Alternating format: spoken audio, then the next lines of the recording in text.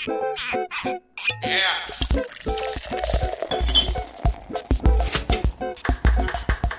days are getting longer now, and that's good news for the 250 hens pecking around the chicken coop at Queens County Farm Museum in Floral Park. More daylight means more eggs.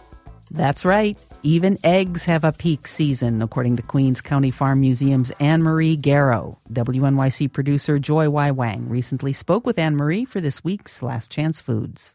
Welcome to WNYC, Anne-Marie. Thank you. So what breeds of chickens do you have, and how do their eggs differ? Right now on the farm, we have 7 different breeds of chickens. 2 of my favorites that we have right now are Rhode Island Reds and Aracanas. Aracanas are the ones that lay the blue eggs, so we get these beautiful green-blue eggs every morning mixed in.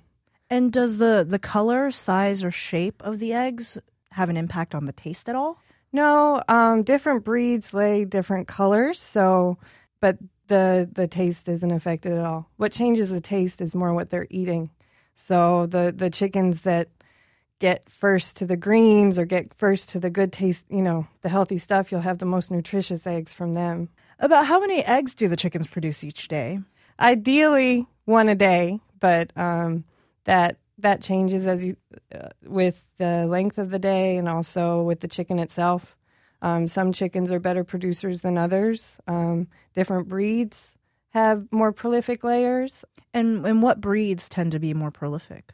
Our most successful breed has been a Rhode Island Red. It seems like more and more people are raising chickens in their backyards for eggs. Do you have any advice for them in terms of making sure they get the most and the best tasting eggs? One good bit of advice is when you're looking at what breed of chicken you want, there are some chickens that do better in backyards because they're not as frisky.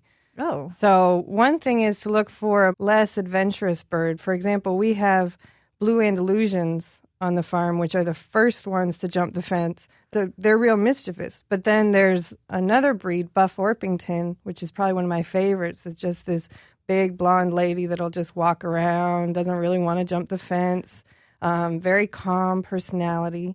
So that would probably do better in a backyard, less likely to, run off. And then, of course, testing your soil, seeing if there's any lead in it is one issue, just like you would for your garden. You don't want the chance of that transferring to your eggs. You describe chickens having different personalities from breed to breed. What about individual chicken to chicken? Absolutely.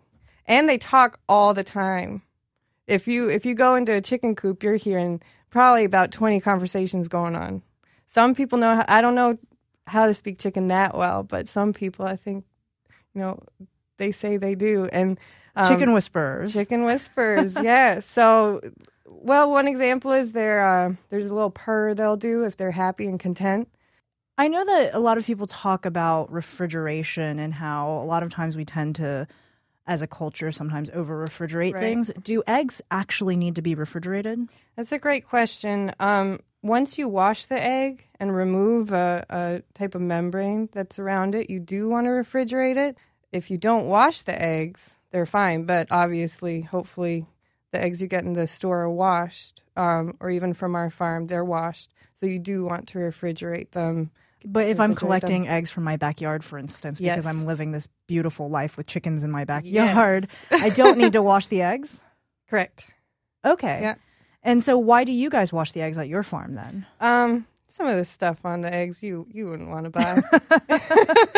So it's just for the average consumer then in terms of being appealing? Yeah. Okay. Right. How long do they stay good in the fridge? Up to 2 months, which is very surprising. The eggs we sell on the farm are from day of or at least week of, so they're super fresh, but oftentimes the ones you buy in the grocery store are already a few weeks old. So one test is to drop them in a glass of water, and if it floats, the egg is bad. Oh, it's a little trick of the trade. Yeah, because of gases released. Anne-Marie Garrow is the farmer at Queens County Farm Museum. Thanks for coming in today, Anne-Marie. Thank you. It was a pleasure.